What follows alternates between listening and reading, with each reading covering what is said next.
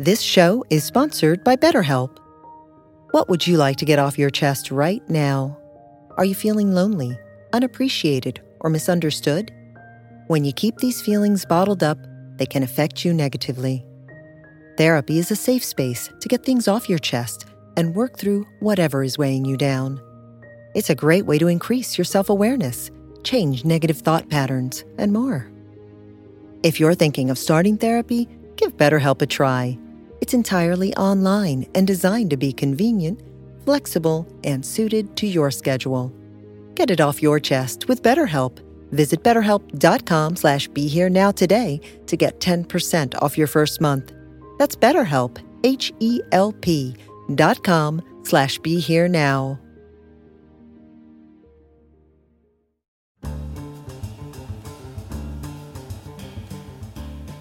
Welcome to the Rerooted podcast with Francesca Maxime, trauma-sensitive mindfulness meditation teacher and poet. Together, we'll take a closer look at approaches to transforming trauma with insights from psychology, neuroscience, spirituality, social justice, and the creative arts. Join Francesca and her guests for an exploration of our shared connection and how we can cultivate greater compassion for ourselves and for others. If you'd like to support Francesca and the Rerooted podcast, please visit BeHereNowNetwork.com/Francesca. Hi, everyone, and welcome to this episode of Rerooted. I'm Francesca Maxime, and this is where we kind of look at where our roots are shared, where we have shared connection, where we can actually get more tethered and dig a little bit deeper down into that which is already there and already nourishing, that sometimes we can forget about when perhaps our limbs are severed in some way. And our guest today is Diana Fosha. She is Dr. Diana Fosha, a contemporary psychologist who developed accelerated experiential dynamic psychotherapy, AEDP.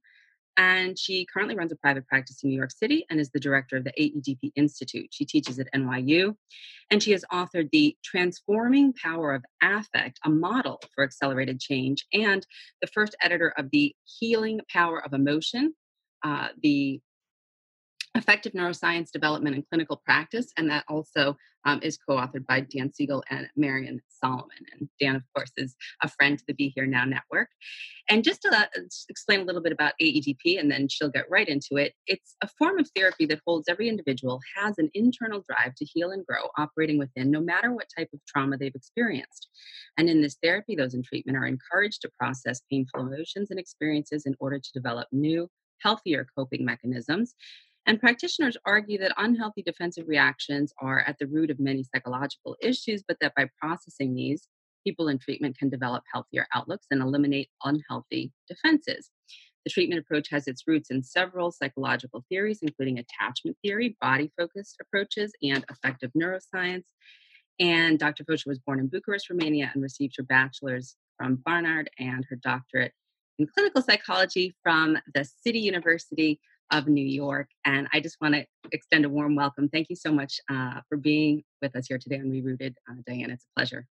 Such a pleasure to be here. Thank you for inviting me, Francesca. Looking forward to our conversation. Yeah.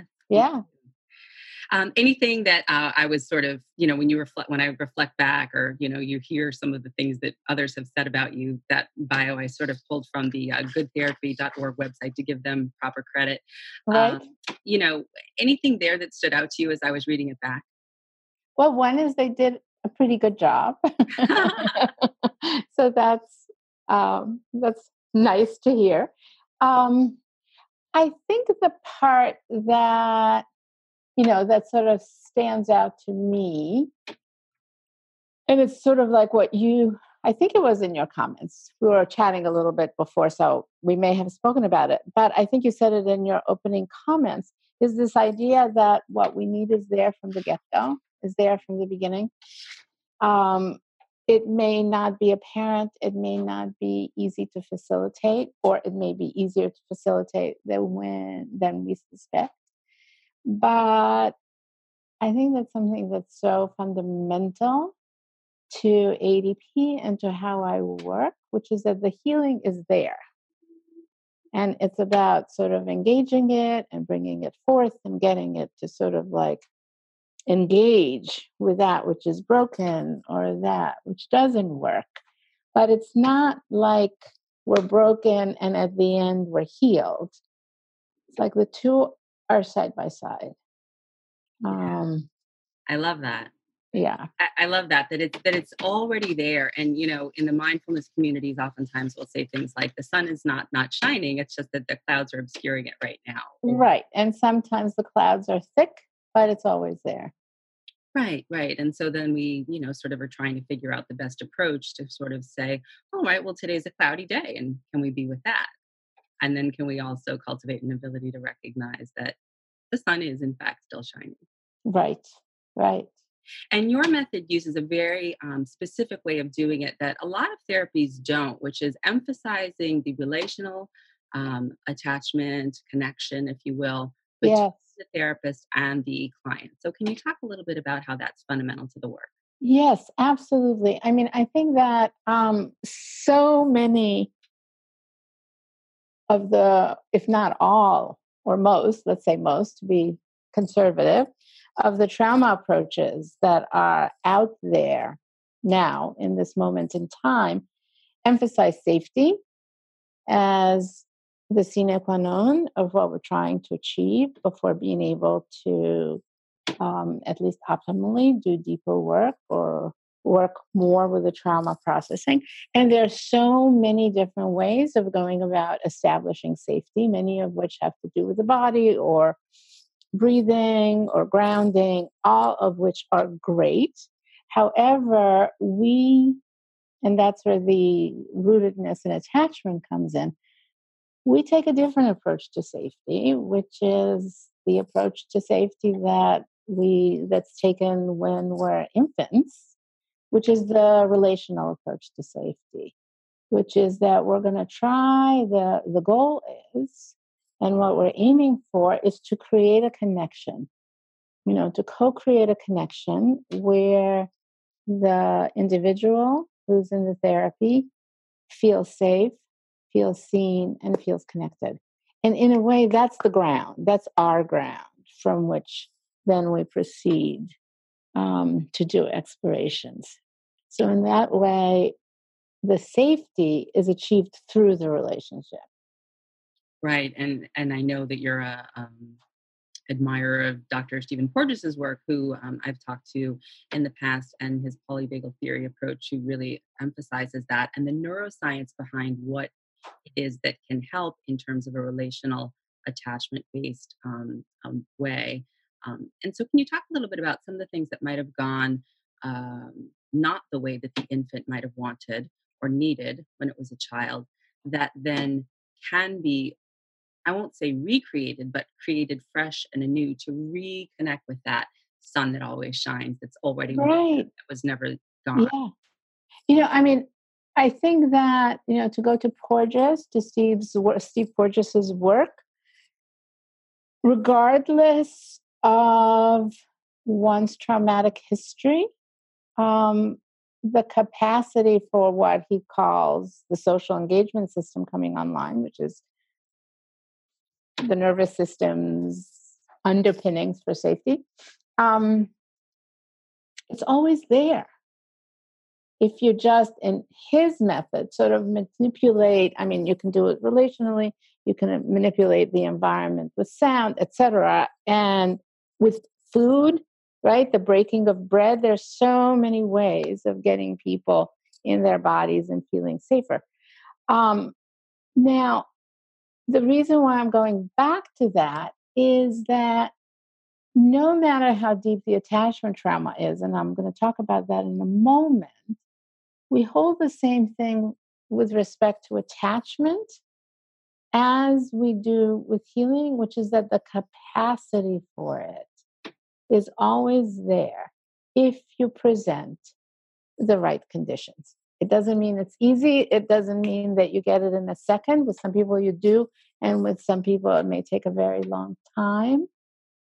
But it's a very different mindset or heart and mindset for the therapist to sort of operate from a place of, I may not feel it may not be evident, but I know it's there, versus It's not there. We have to start from scratch. We have to build it from the ground up. So it's the same with attachment.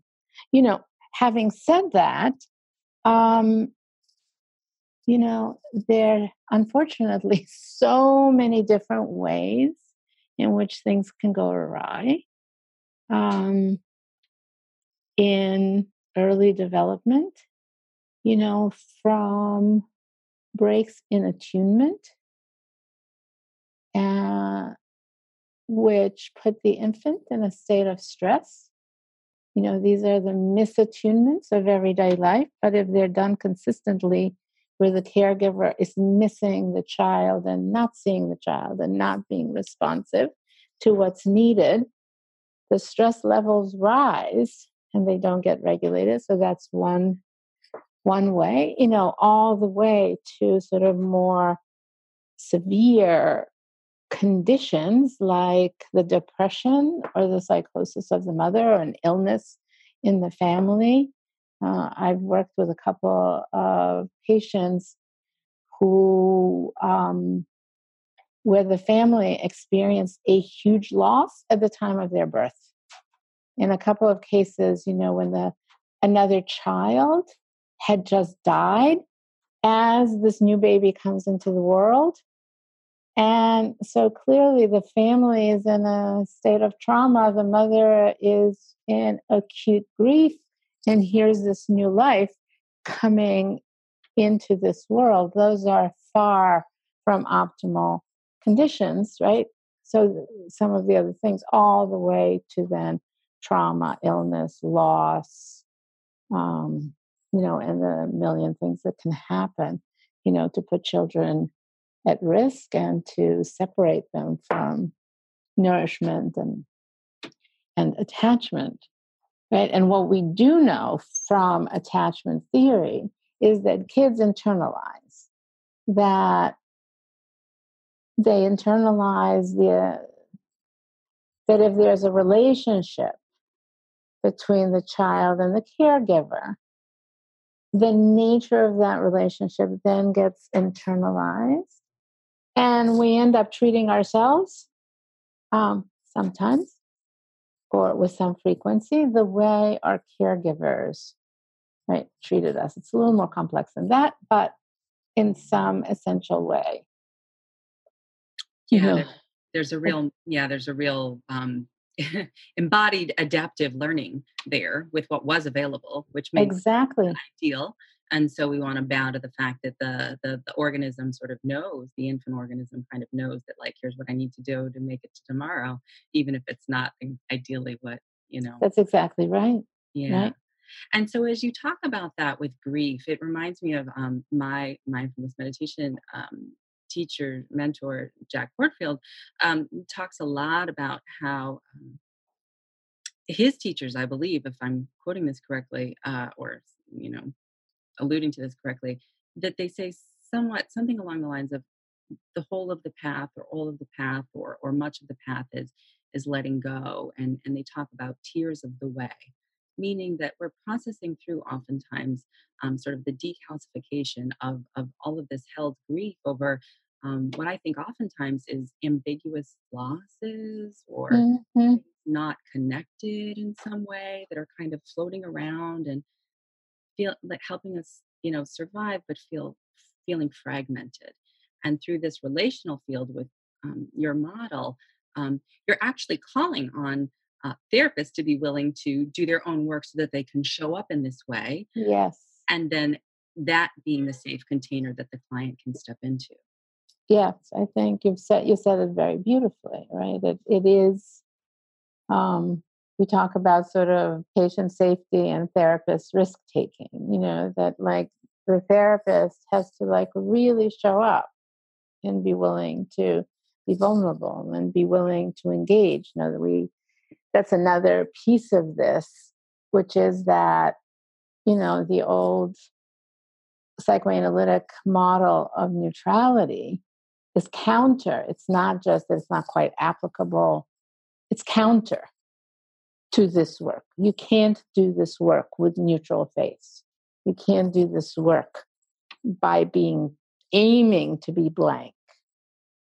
Number one, it's hardly ever achieved, but that's a detail. But separate from that, even the trying to suppress natural reactions to achieve this kind of neutrality is really counter to everything that establishing a safe relational field is about, where the affect and the empathy and the delight and, whatever it is that the other evokes, their suffering evokes empathy or compassion, their delightfulness evokes joy, or, whatever it is, that's part of the co-creation of safety, that the therapist is a human and it's an engaged human at that. I love that you're saying that, because I think there was a part here somewhere that I had pulled from another talk that you had done that said something about the therapist holding the client existing in the heart and mind of the other, and how rich and nourishing that would feel. I know a lot of folks want their partners, their spouses. They would just hope that their spouse would be able to just let them be who they are as they are in that moment. And yet there's so many defenses that have been built up around even allowing that. And then God forbid they've ever had a taste of it. If it isn't sustained somehow, then it can be very disappointing in a regular relationship. But in a therapeutic relationship in the AEDP model, you're really showing that therapists can continue to show up and do this time and time again. So the receiver's organism can actually start to integrate what that feels like. Yeah. Again, I think you said it very beautifully. There's something, these are sort of small moments, but, making a reference to something one's patient said a couple of weeks ago, and saying, like you were talking about that, and I was thinking about that, or, oh, as you're talking now, I'm thinking of that. And people's eyes light up and say, you remember? Or remembering the name of the sister. Just, again, small things and big things. But sometimes the small things, like little details, like remembering the sister's name, or remembering, oh, you told me your birthday's coming up, can evoke such a profound, sense of, oh, I exist for you. And then, of course, in deeper and subtler ways of just having a sense of this is what this person needs, or that's how they move in the world, and how I'm going to interact with them shows that I have a sense of that, and feeling seen and cared about in those terms is just huge. People melt, just melt in defenses, because the thing from Good Therapy talked about defenses. Again, talked about it very well. And you have to get past defenses to get to these experiences of connection or of emotion or in the body.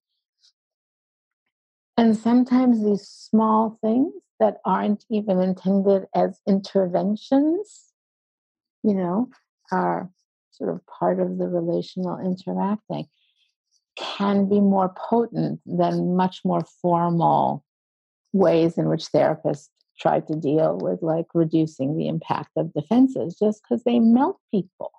Right.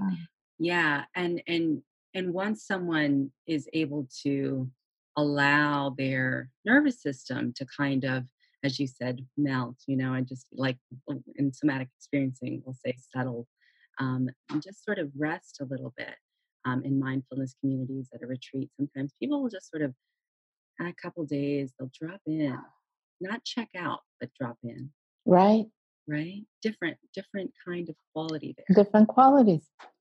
And that when you feel like you can drop in, that there's something else that's possible, perhaps something fresh that can come out of that otherwise might not have ever been gotten to, because there was a real wall around that, perhaps. Yes. It's so interesting. what I was doing this morning, I was finishing editing a tape because I teach from psychotherapy videotapes. So I'm preparing for a webinar that I'm teaching, and I was editing this tape of a therapy I had done a couple of years ago.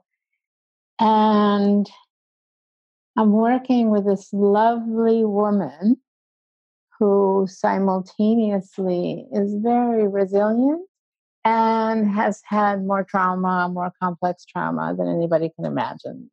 One of these situations where you just wonder, how people manage to survive and be human beings in the world. One of those histories. So we're working with a piece of the trauma from her past. And we found a way to process it through.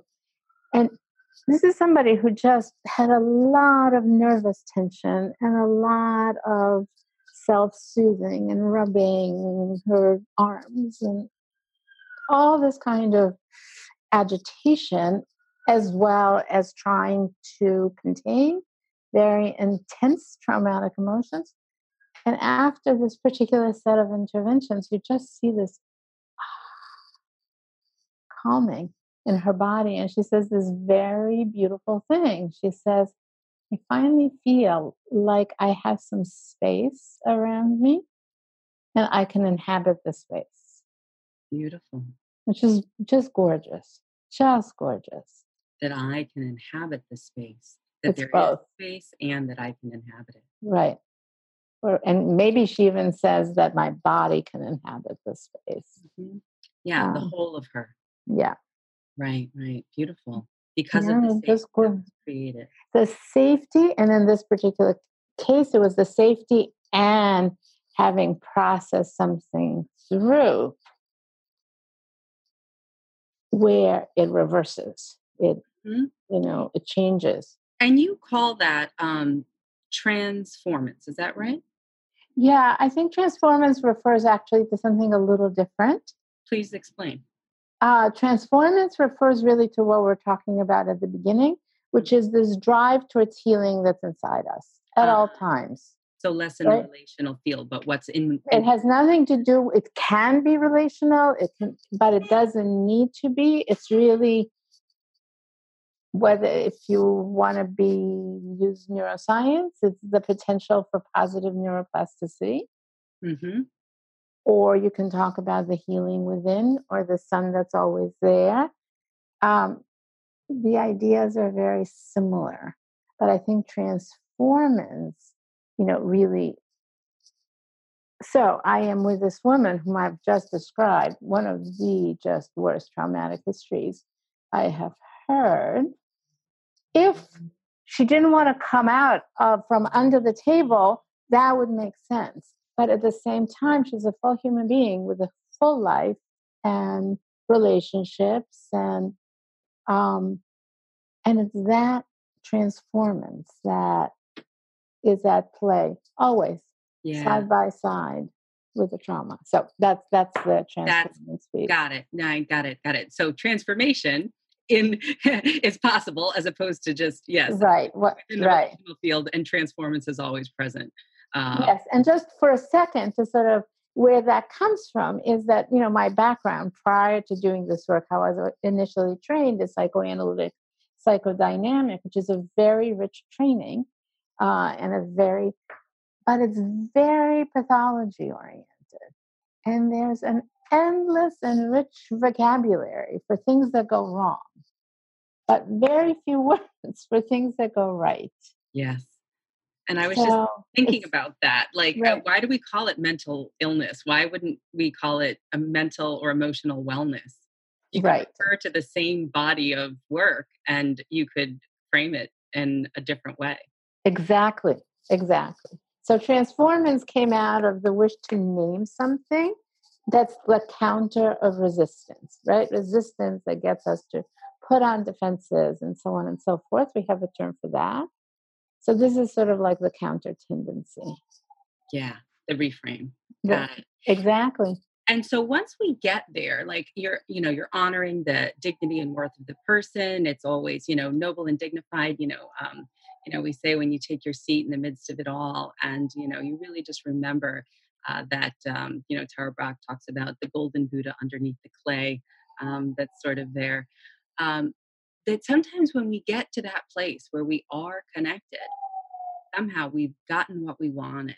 The signal cry, as Diane Heller talks about, is no longer on high alert. That we end up becoming terrified because we have received that which we have so long time longed for. And how do you work with that with someone when you finally receive something that you wanted, which is that safe, seen, soothed kind of safe holding connection, and then the terror comes up in its different ways. Yeah, we call that emotional experience. We have a word for it or a term for it, which is the tremulous affects. That one is shaking. And, we've gone some ways to sort of, well, there are two things that happen in what you described. I think one is that because you feel safe, the really dark, scary stuff can now come to the fore. That's one aspect of I feel good, I feel safe.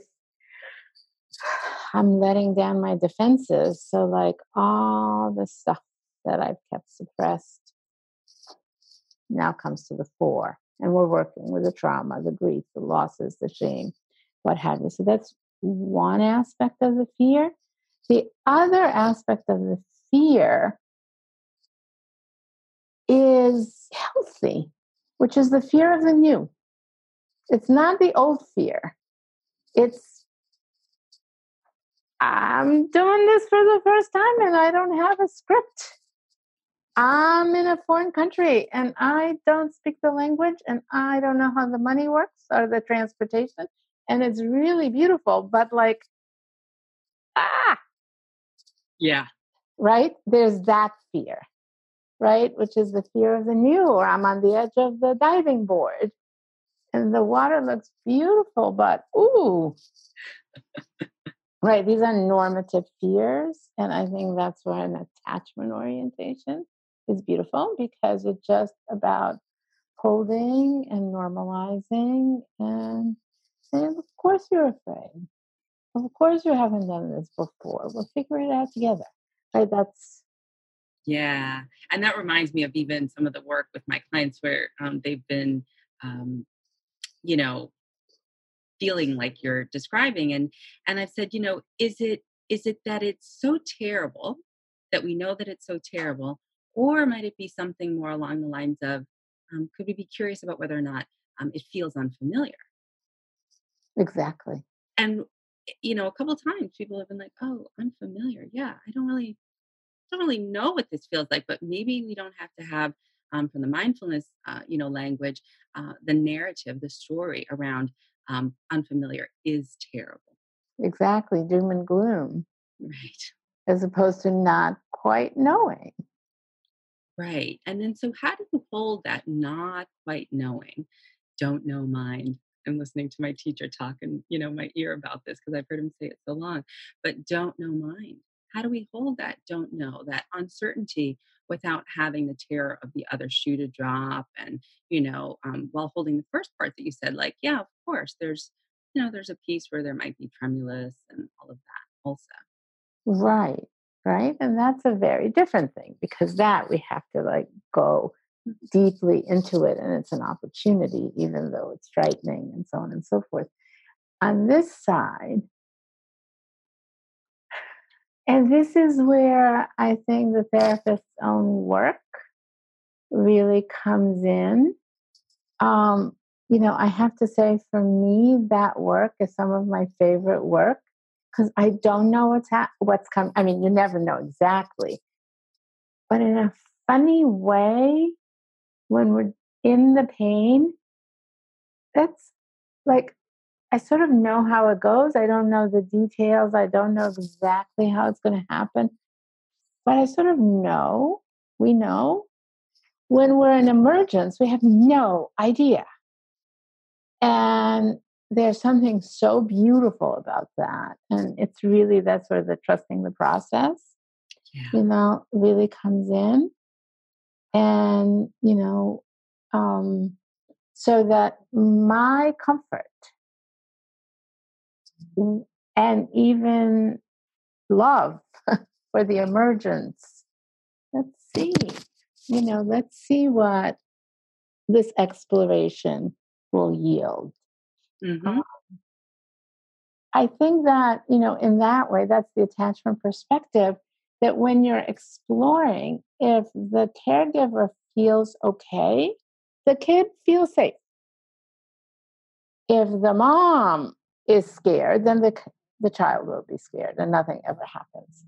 But if the parent is saying, okay, let's see, let's check it out, what might come up, it's a very different kind of vibe that just allows that tremulousness, to sort of calm a little bit and for the curiosity, to come on board. Like, oh, this is unfamiliar. Let's see what happens. It's sort of cool.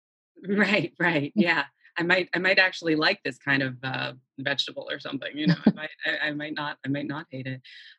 Two things. One is that it reminds me of Eugene Gendlin focusing like the felt sense of, but like what's fresh, what's the implicit, what's the thing that wants to move forward. Exactly. Your term is the emergence. What has yet to be born, right? And, because again, from the sort of wisdom teachings that everything is in this constant state of shifting, and when we're more attuned to process and not just to sort of having fixed ideas about what is always going to happen, and we open with that curiosity, we can open the pathway to something new being born.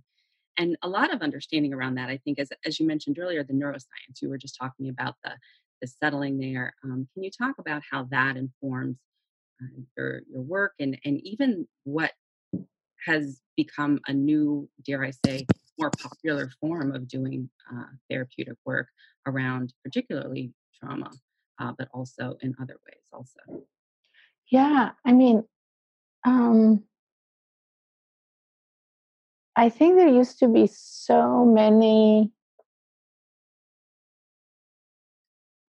different takes on, what's important in psychotherapy. And of course there are. I don't mean that, everybody's in total agreement.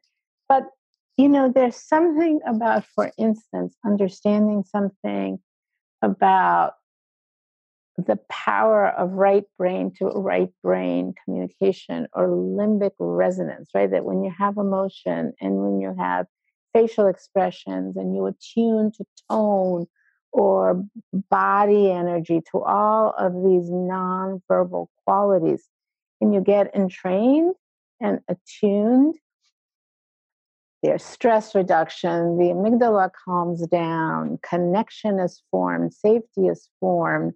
It's how babies communicate. Just know that's science. It just is, in a variety of ways, in a variety of settings. We now know this about, both development and how we operate. You translate it into psychotherapy, it tells you something about, well, are you going to try to sort of move in this kind of neutral, authoritative, well, let me give you some information. Let me tell you how trauma operates. Let me tell you what happens. Do you do that? Or do you try to get in tune and connect and help their body calm down by maybe attuning to your body, and so on and so on? That's just one example of how really understanding something about how we connect and what happens to our nervous systems when we do just influences sort of how we go about it. Or, like just a very simple, something that I learned from Steve Porges when I grasped the polyvagal theory, And I'm not going to do it justice because I always sort of forget the science of the eardrum.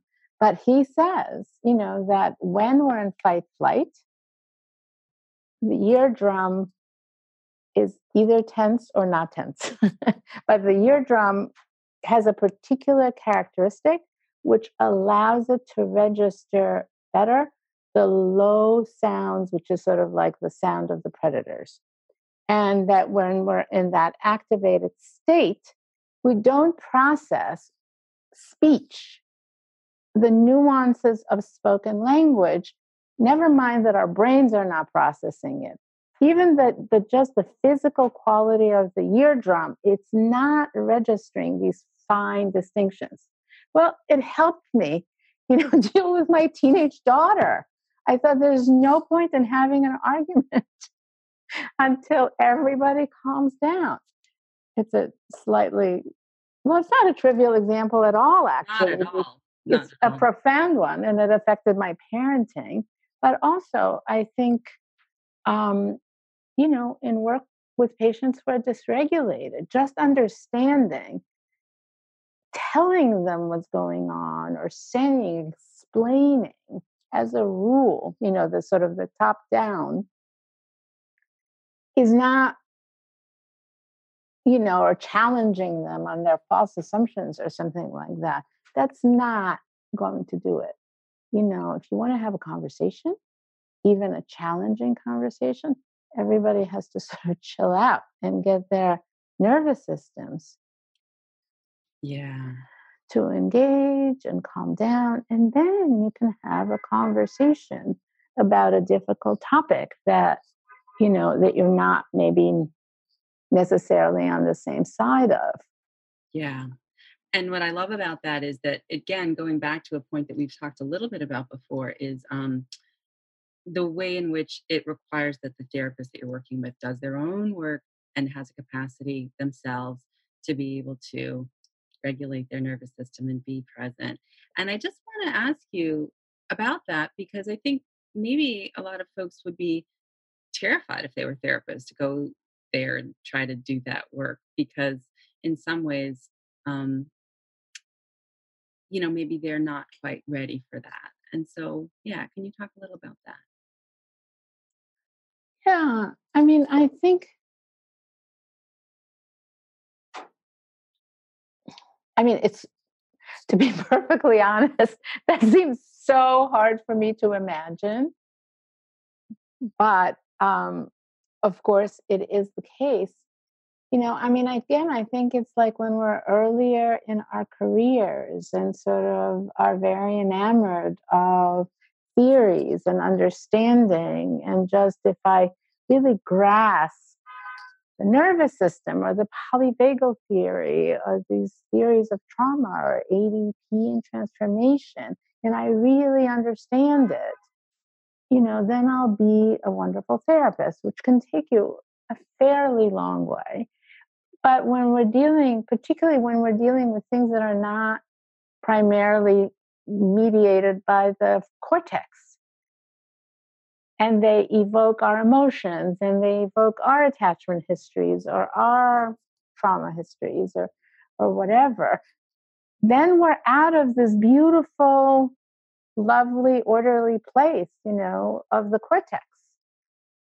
And I think you discover sort of quickly that more studying, or more reading is not really going to be, the route to that. And then I think that's one piece. And I think the other, there's nothing like experiential learning, a quick experiential learning to sort of say, oh, it's scary, but it's also so good.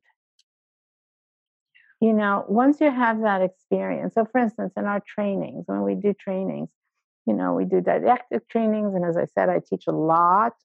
In ADP, we teach from videotape so that you can, so on and so forth. But we also have experiential practices. People practice with each other the skills they're learning. And at the beginning, and here is something that was a sort of piece of learning for me. My colleagues and I, when we first started to sort of put in the experiential part, the idea was that this is for the therapist, that we want to give the therapist practice. And we would say all of these things. Remember, it's a training, which it is, take care of yourself, which you should do, etc. But we weren't paying that much attention. I mean, we're paying attention to the experience of the person in the patient role so that it stayed safe. But we thought the learning was for the therapist. And what the feedback that we got was that it was great training for the therapist, but it was amazing training, learning in the role of the patient, because you got to have an experience of what the therapy did from the receiver of it. Beautiful. Right? And this was from the feedback that we got from the participants. So just, like a little 20-minute practice and a training. I think that once you have a taste or you see on a videotape, it's scary, but oh my God, look what happens when they get to the other side. Right. And you just did that with your finger to kind of sort of when you kind of make that connection. And I've felt it and been there and been privileged to hold that space and bear witness and be in resonance with students and clients when they sort of come there, and perhaps guide or cultivate a certain, container around that also, as I know you do. That there's something in, our meditation communities just known as insight meditation, the Theravada tradition, that moment of really kind of getting something at a wisdom level, at a knowing level, at almost a larger level of you become more at one with the knowing itself, which was already there, as we talked about, but that you're now kind of connected to that knowing, deeper understanding about it in a way that before was inaccessible. It just didn't put two and two together. But that once that's facilitated and that shift, I think, to go back to Genlin's language, can happen. That does in fact, that's I don't want to say you're sold, but then things are that new things are possible. Right. But I mean, it's not sold because it's not the right metaphor, right? It's a commercial metaphor. But I think actually Genlin has this beautiful quote that I use in my training, which is, he says something like, once you have the experience of change, you no longer wander around in the desert lost looking for it. You know what it is. And even if you lose it, you know what you're going for. And I think that's very true. And it doesn't need to happen in some massive way. Just having an experience witnessing somebody else's transformation by watching a videotape or doing a little piece of work, in a training where you actually have an experience of going into something that's hard, going through something difficult and coming out the other side with knowing, with lightness, with expansiveness, I think makes people, what is it? When Sally met Harry, I'll have what she's having. I want that. I want that. Yeah. No, exactly. I love that.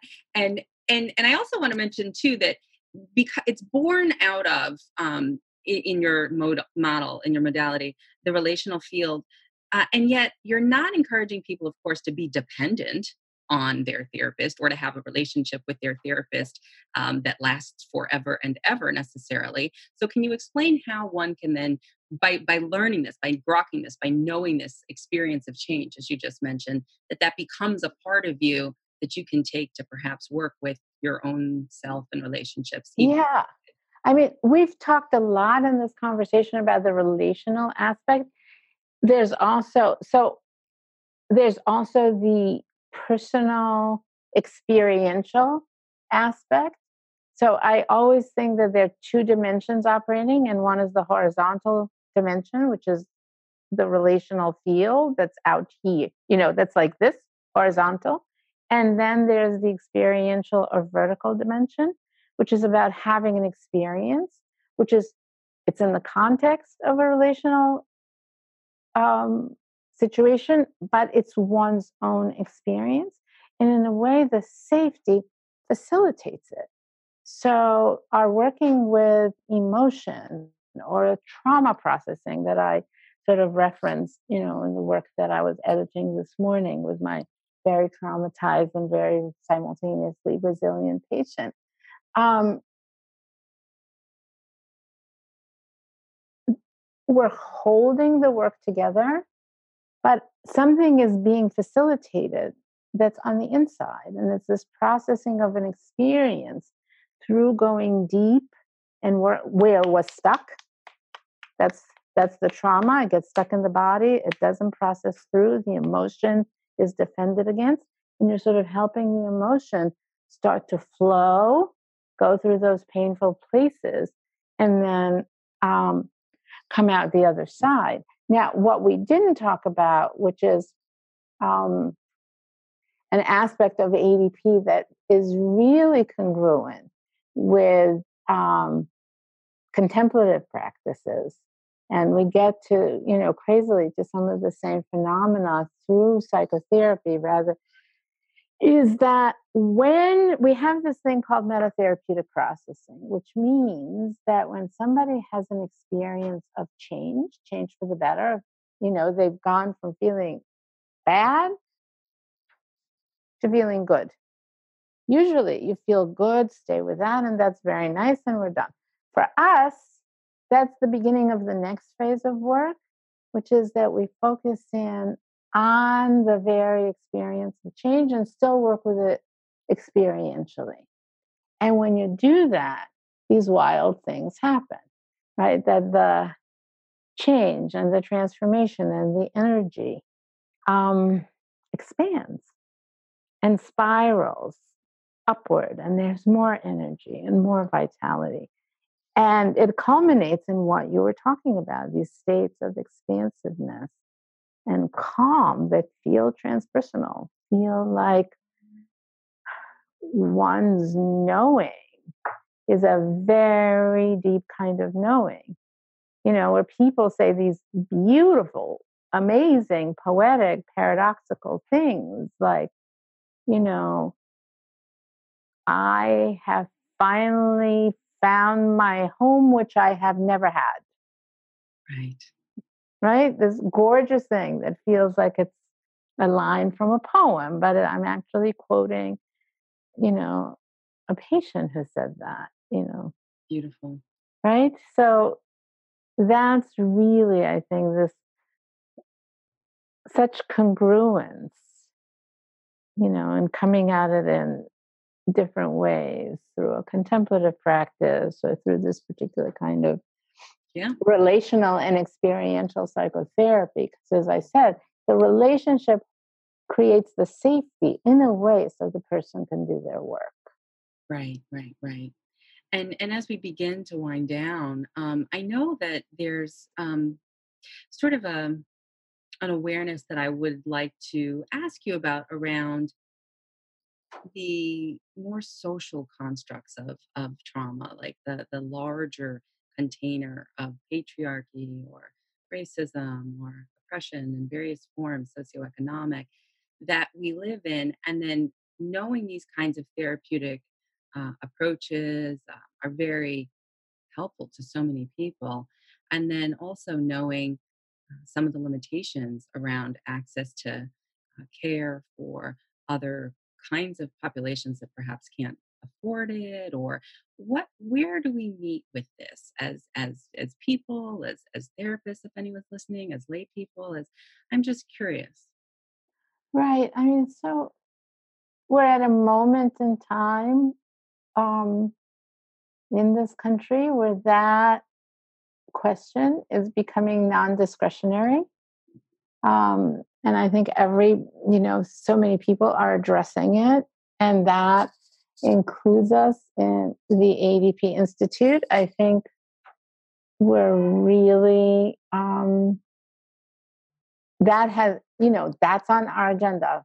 starting at the beginning of the year of number one, sort of doing our own work with it.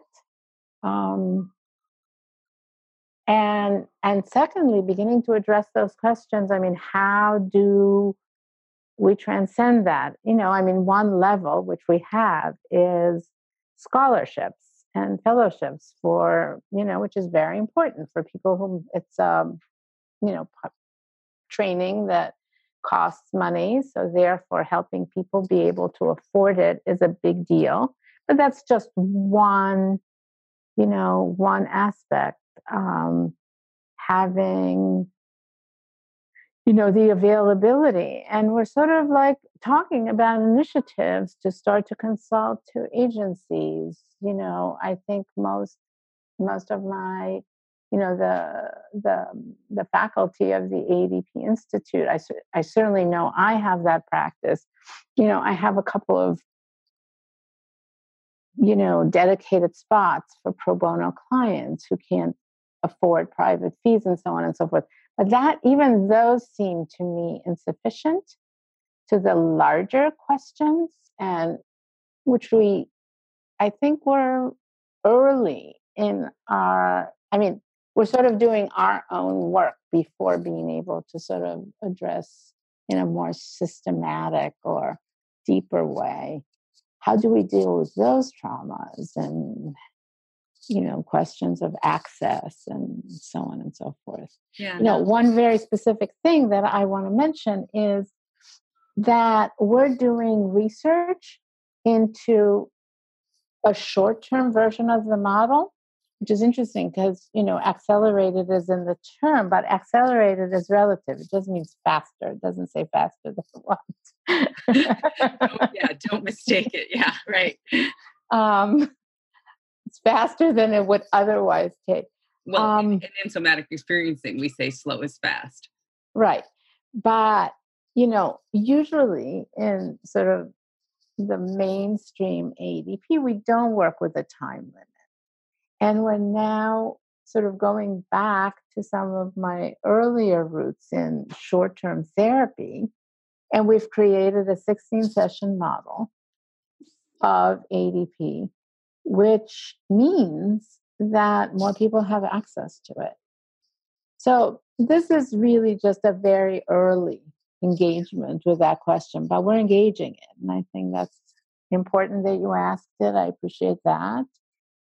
Thank you. And I appreciate what you're doing. And I think it's something that everybody's looking at and everybody is trying to figure out what's the best way to be, again, going back to this relational sort of analogy, but not just the witness, but the partner, not just the witness and not just the ally, but the partner, right? Exactly. How do we become that partner in transforming change and of actually shifting things and spiraling up societally and not just, because I think as we each are a drop in the ocean, we sort of change the tenor of the water, right? Yeah. Probably mixing metaphors again, but you get what I'm saying. Trying to mix metaphors, bringing more things in. Well, is there anything else you'd like to add before we close with this beautiful heart-centered and, dare I say, love-centered approach that is a heart-mind way of healing? No, really, just thank you so much. This has been such a lovely conversation, and it has that sort of quality of emergence in that it feels like I just looked at the time a few minutes ago and saw that we're very close to the end of the hour, and it feels like we just got started. So so I really just wanted to thank you for a very engaged conversation. Well, likewise, and I feel similarly, and I hope that we can perhaps engage again in the future in some way. And again, for folks who would like to learn more, it's AEDP This is, I believe, the latest book, The Healing Power of Emotion, Effective Neuroscience Development and Clinical Practice. And it might be a little wonky for some folks, but certainly you can learn more and Google Dr. Diana Fosha for more information. And of course, she has the other first book, The Transforming Power of Affect, a Model for Accelerated Change. And Francesca, if I may give people the website for AEDP, where there's a ton of stuff, including a ton of papers. Please do. Which is www.aedpinstitute.org. AEDP Institute is one word. And you can truly find a lot of resources there. So beautiful. And we'll have that link on the website page perfect for you also. Thank you so much, Diana. So much appreciation for you and all that you do. And I wish you well. Thank you. You as well. Thank you so much. Take care.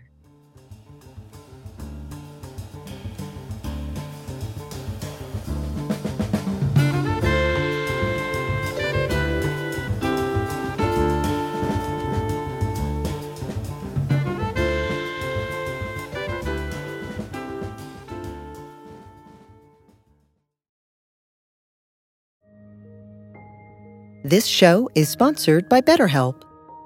What would you like to get off your chest right now? Are you feeling lonely, unappreciated, or misunderstood? When you keep these feelings bottled up, they can affect you negatively. Therapy is a safe space to get things off your chest and work through whatever is weighing you down. It's a great way to increase your self-awareness, change negative thought patterns, and more. If you're thinking of starting therapy, give BetterHelp a try. It's entirely online and designed to be convenient, flexible, and suited to your schedule. Get it off your chest with BetterHelp. Visit BetterHelp.com/BeHereNow today to get 10% off your first month. That's BetterHelp, HELP.com/BeHereNow.